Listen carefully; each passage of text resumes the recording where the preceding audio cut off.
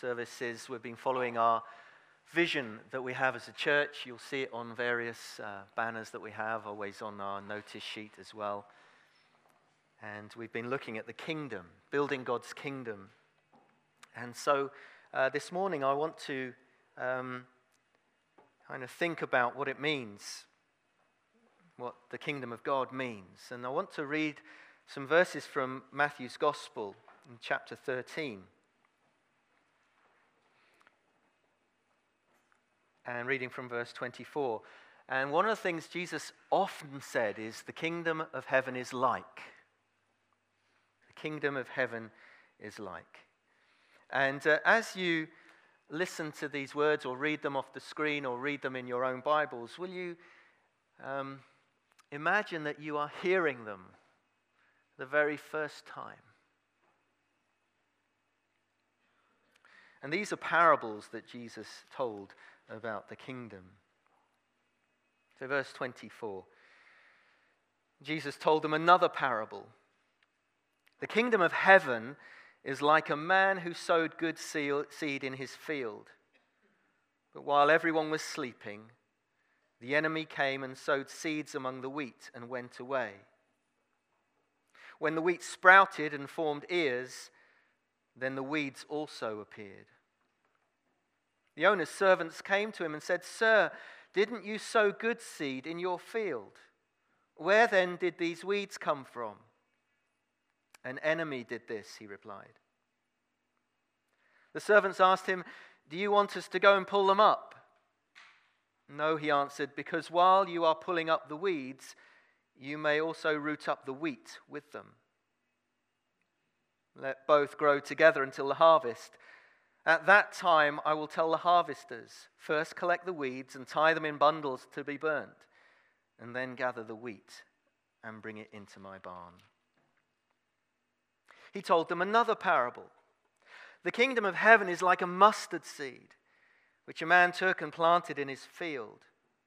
Though it is the smallest of all your seeds, yet when it grows, it is the largest of garden plants and becomes a tree, so that the birds of the air come and perch in its branches. He told them still another parable.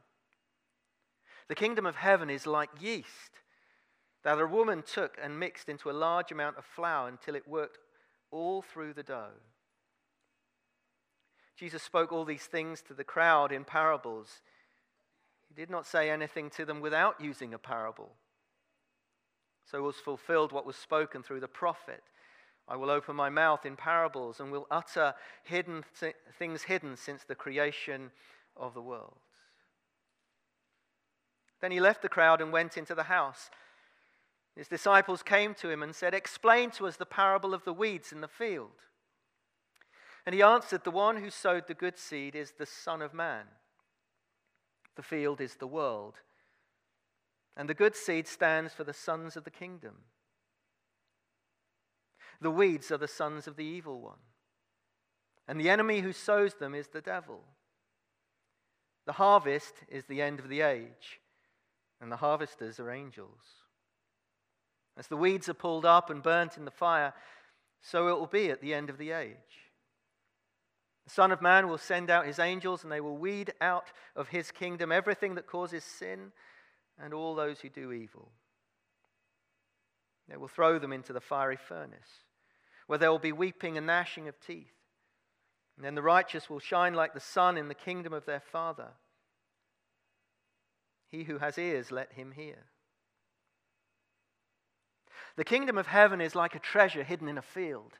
When a man found it, he hid it again, and then in his joy went and sold everything he had and bought the field. Again, the kingdom of heaven is like a merchant looking for fine pearls. And when he found one of great value, he went away and sold everything he had and bought it. Once again, the kingdom of heaven is like a net that was let down into the lake and caught all kinds of fish. When it was full, the fishermen pulled it up on the shore. Then they sat down and collected the good fish in baskets and threw the bad away. This is how it will be at the end of the age. The angels will come and separate the wicked from the righteous and throw them into the fiery furnace, where there'll be weeping and gnashing of teeth. Have you understood all these things? Jesus asked. Yes, they replied.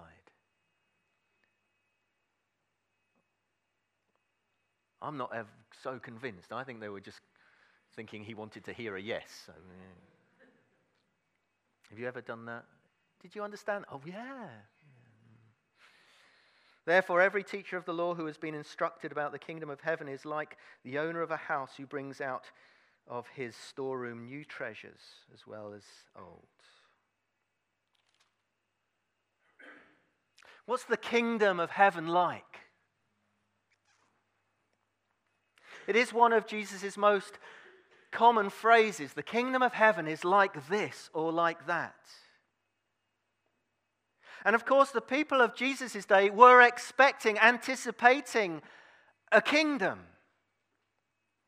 And in that environment, Jesus, I'm sure, knew the explosive power of the word kingdom, of the word Messiah, of the word king. And although Jesus didn't use the title king or Messiah much for himself, he accepted it from others. And as you read through the Gospels, it shows a gradual dawning on the disciples that their teacher, their rabbi, Jesus, was none other than the long-promised Messiah, Savior, Anointed One, King of the kingdom. God himself in the flesh, as John would later write as he begins his gospel. But Jesus often spoke about the kingdom. In his first public message, he declared that in himself the kingdom of God had drawn near, was at hand, was in reach of anybody. Believe the good news. The kingdom of God is near to anyone who will believe the good news. But all this talk of the kingdom to the wider crowds inevitably stirred images of bright banners, glittering armies, Israel restored to the glory days of David and Solomon, the Roman occupators kicked out, the kingdom. There would have been zealots and revolutionaries on the edges of Jesus' audiences when he spoke, who would have been armed and well organized, ready, spoiling for a fight with the Roman occupiers. One of Jesus' disciples is described as Simon the Zealot. He was a revolutionary, just waiting for the word from Jesus to take up arms. Judas is also thought to have had revolutionary tendencies. But the signal for armed rebellion and revolution never came from Jesus. The more they heard about his kingdom, the more these revolutionaries seemed to be disappointed. They thought this coming king would be a military hero. And Jesus even played down the splendor of the glory days of Solomon when he just compared the glory of a little common daylily. And he said, that lily has more splendor than Solomon in his heyday.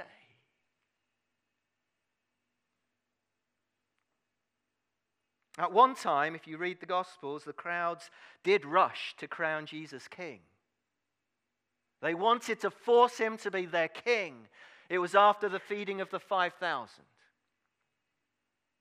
They'd seen the most amazing miracle. This man could provide food for them.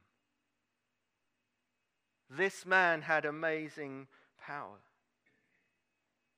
But as they rushed for Jesus, he mysteriously withdrew, disappeared from their sight. This was not his plan.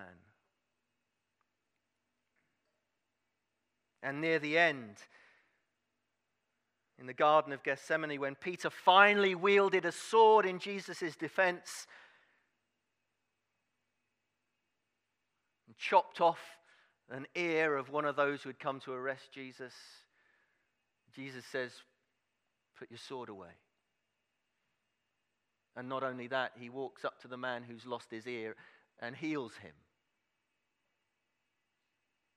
Heals him.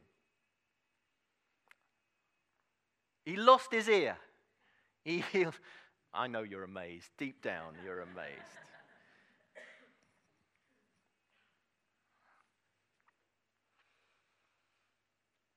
To the crowds, it became clear that Jesus was talking about a very different kingdom than they were looking for. They wanted, as all people want, from their rulers, peace and prosperity. I heard the new premier in China saying, this is what the people want: peace and prosperity, a better standard of living, strong at home and strong abroad, food for all, full employment.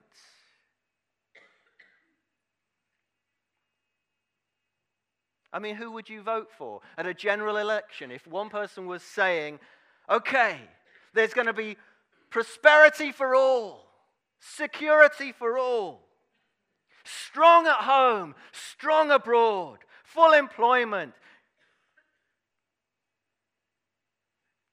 Sounds good, doesn't it?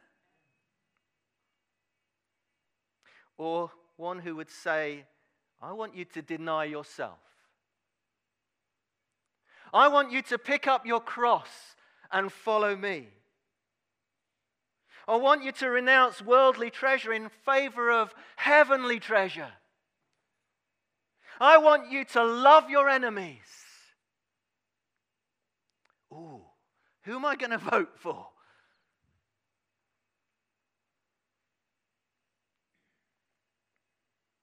Jesus spoke of a very different kind of kingdom. He spoke of a Messiah that would suffer. That wasn't part of the expectation. That's why the Jews rejected Jesus. That's why they still reject him now. He's not the Messiah they're expecting to restore Israel, conquering. And by the time Jesus was nailed to the cross, the crowds, which had been such a feature of the early ministry of Jesus, had all but fallen away.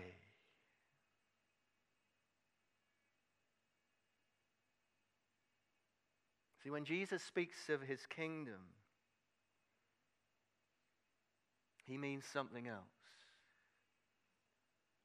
Why did he persist in using the phrase the kingdom when he knew that people would misunderstand it? You noticed in one of those parables, with those with ears to hear, let them hear. In Matthew's gospel alone, the kingdom of heaven, the kingdom of God, appears 53 times. And Jesus never offered a succinct, clear definition of his kingdom. Instead, he imparted his vision of it indirectly through stories and parables. Ask, seek, find, the kingdom of God is near. Believe the good news. The kingdom of heaven is like. And he took images from farming and fishing and bread making and shopping.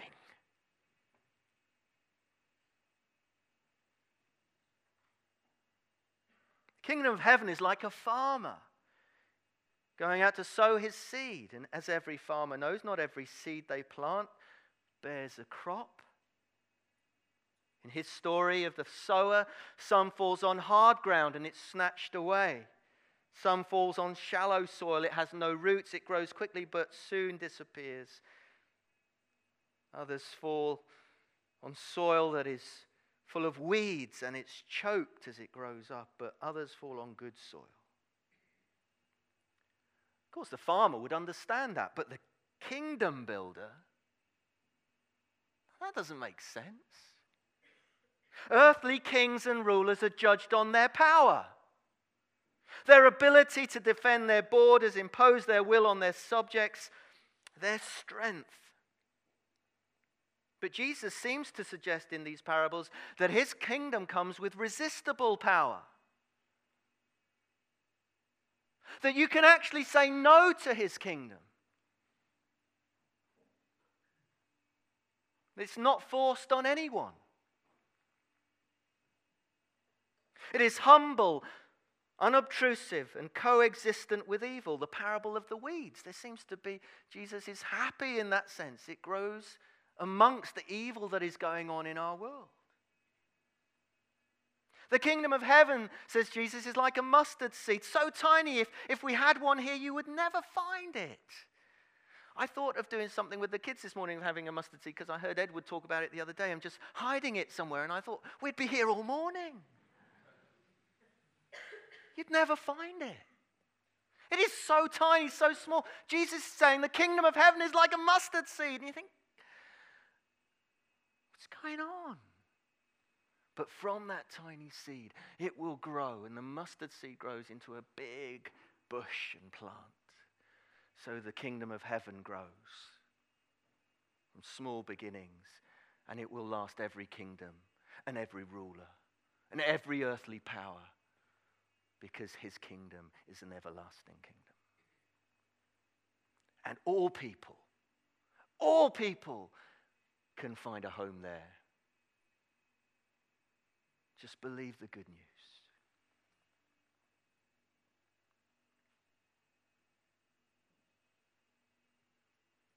The kingdom of heaven is like a shopper, a merchant.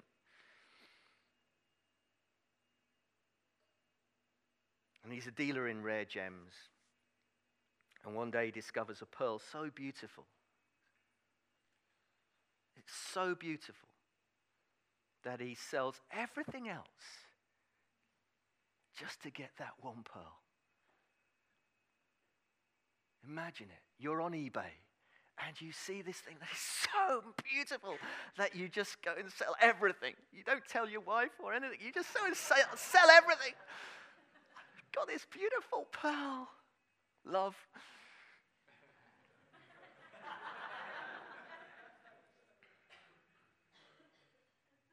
And some of you are like that.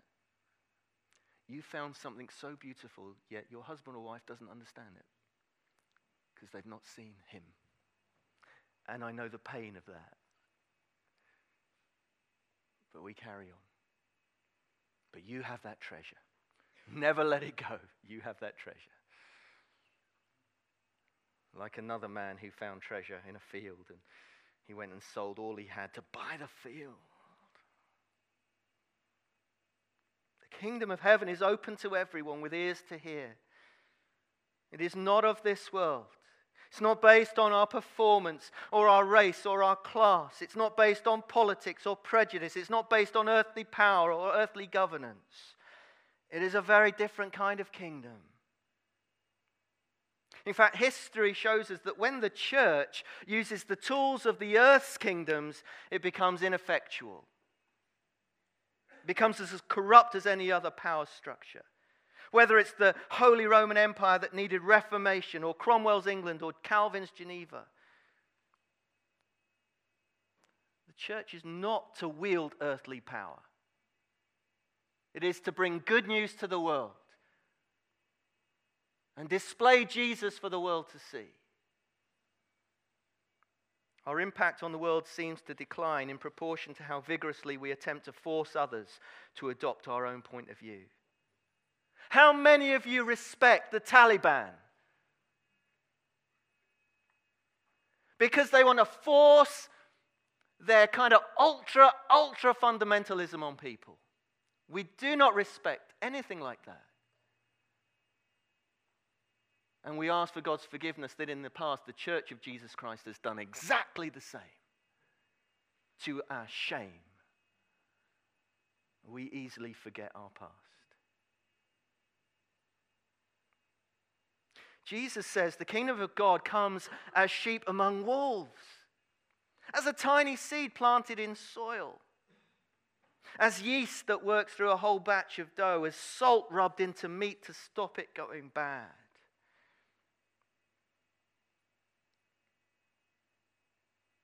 And these images describe a kingdom that works from within to bring transformation. Jesus said nothing about power sharing with worldly authorities. The kingdom of God is at its best when the people of God are declaring the gospel of God. And the kingdom comes when individuals come to know Jesus as King. The kingdom comes. And whether it's one person on Alpha a week or so ago, or 25,000 people in the desert in Egypt at an amazing event, incredible that 25,000 from a Muslim background would turn to Christ as Lord and Savior in the midst of persecution, or whether it comes as it has come over the years in China, where the authorities clamped down so much on the Christian church in the 60s and 70s that it had to go underground. All the missionaries were kicked out years before that. And now they estimate, because we don't know, that there may be over 50 million believers in China. 50 million. God is at work. And people say China is going to be the next superpower. I don't know what God's up to, but he must be up to something. If as China is becoming a superpower, the Church of Jesus Christ is rising in that land in incredible numbers. I'm just excited about that. It's spawning the biggest missionary movement the world has ever seen. I reckon that amazing move of God, 50 million believers in China, must be the biggest revival this world has ever seen. Million, 50 million in a matter of 50 years. I'm not good at maths, but I reckon that's a million every, 10 years. Isn't God amazing?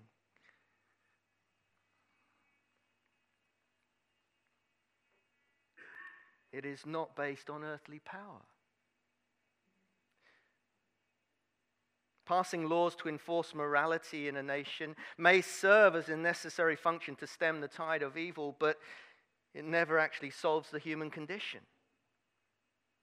How can a nation be changed? How can a nation be turned back to God?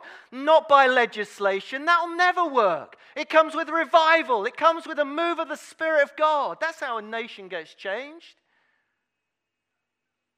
You know, all the discussion. Who's God's man for the White House? Who's God's man for number 10? I don't know. I can't imagine Jesus for a moment sitting down with his disciples. Who's God's man for Rome? Tiberius Octavius? Who do you think? Yes, we need Christians in politics. Of course we do. We need Christians in every sphere of life.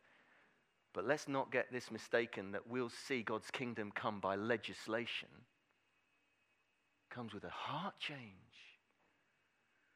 When someone comes to know Jesus as Lord and Savior and they say Jesus is King, that's a political statement. Jesus is Lord above all else.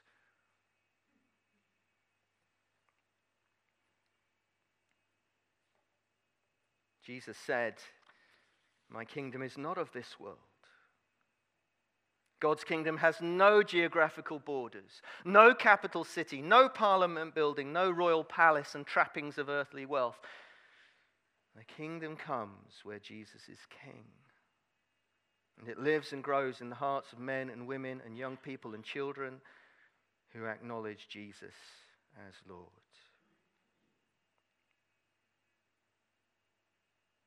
But as Jesus said in this few parables that we read, there is a coming aspect to the kingdom of God.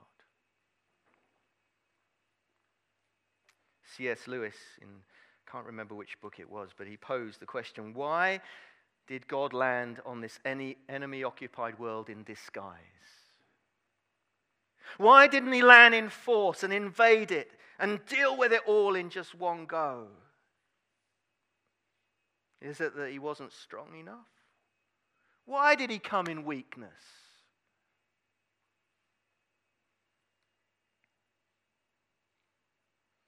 He came to save.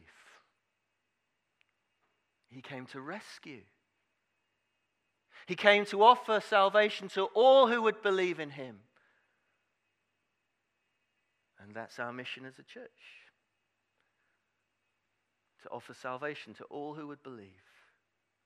Because a day is coming when he is going to come back. And he will not come back in disguise. And he will not come back in weakness, supposed. He will come back with all the angels of heaven. And all those who have gone before in faith. And he will establish his kingdom on earth forever.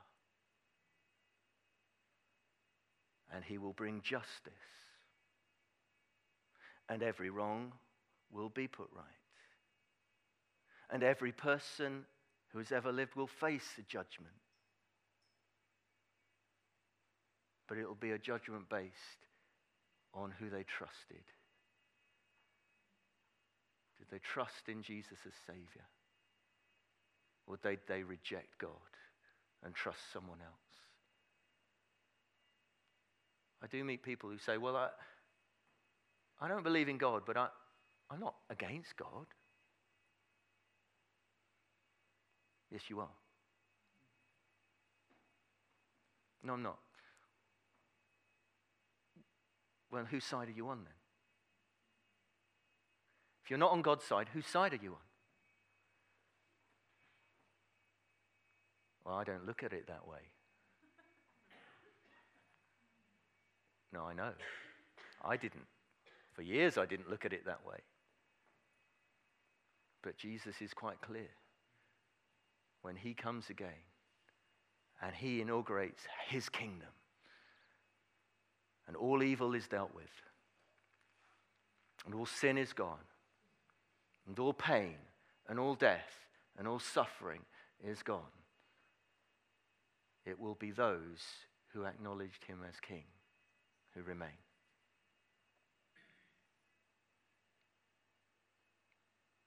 And so we declare the good news of the kingdom of God. When Jesus walked on this earth, he made the blind see and the lame walk. When he returns to reign, disease and disability will be no more. On this earth he died and rose again, and at his return death will be no more. On this earth he cast out demons. At his return he will destroy the evil one forever. On earth he came in obscurity, born as a baby in a manger. At his return he will come as King of Kings, Lord of Lords, as blazing fire with the triumphant church that bears his name.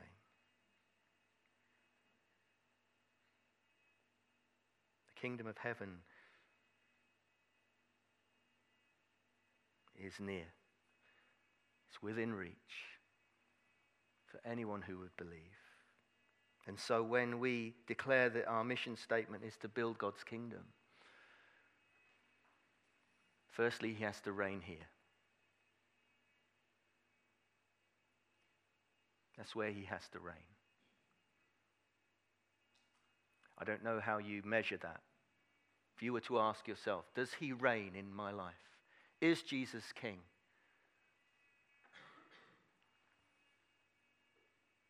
Is he Lord of it all?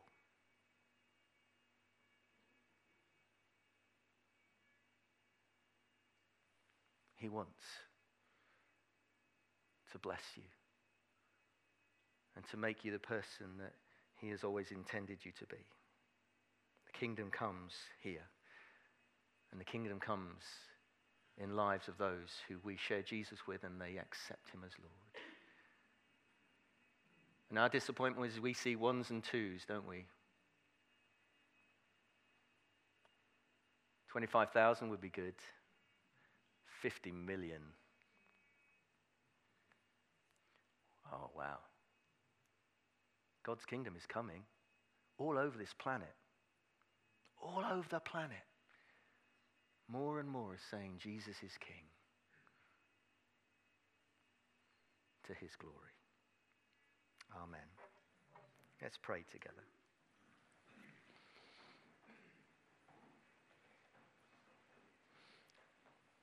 Lord Jesus, earlier in our worship together we sang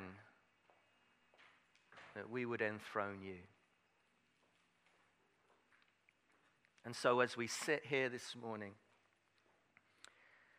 we give our lives to you afresh. And if you're here this morning and you've never asked Jesus into your life to forgive you and give you this new life that is just dependent on his grace and nothing that you could do to earn it, I encourage you today. Maybe this is the day of salvation. Maybe this is the day that you confess Jesus as Savior and Lord. Maybe for some of us we need just to lay a few things down, that they've come between us and Jesus.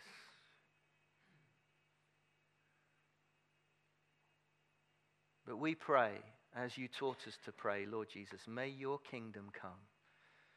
May your will be done. And help us as a church to keep our eyes fixed on you and the purpose for which we are here. To glorify your name.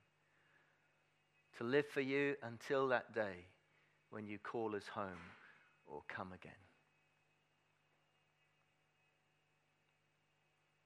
Fill us with your Spirit, we pray. Send us out to this coming week, empowered and equipped to live for you, at home and at work and wherever you place us. We put our trust in you. In Jesus' name, amen.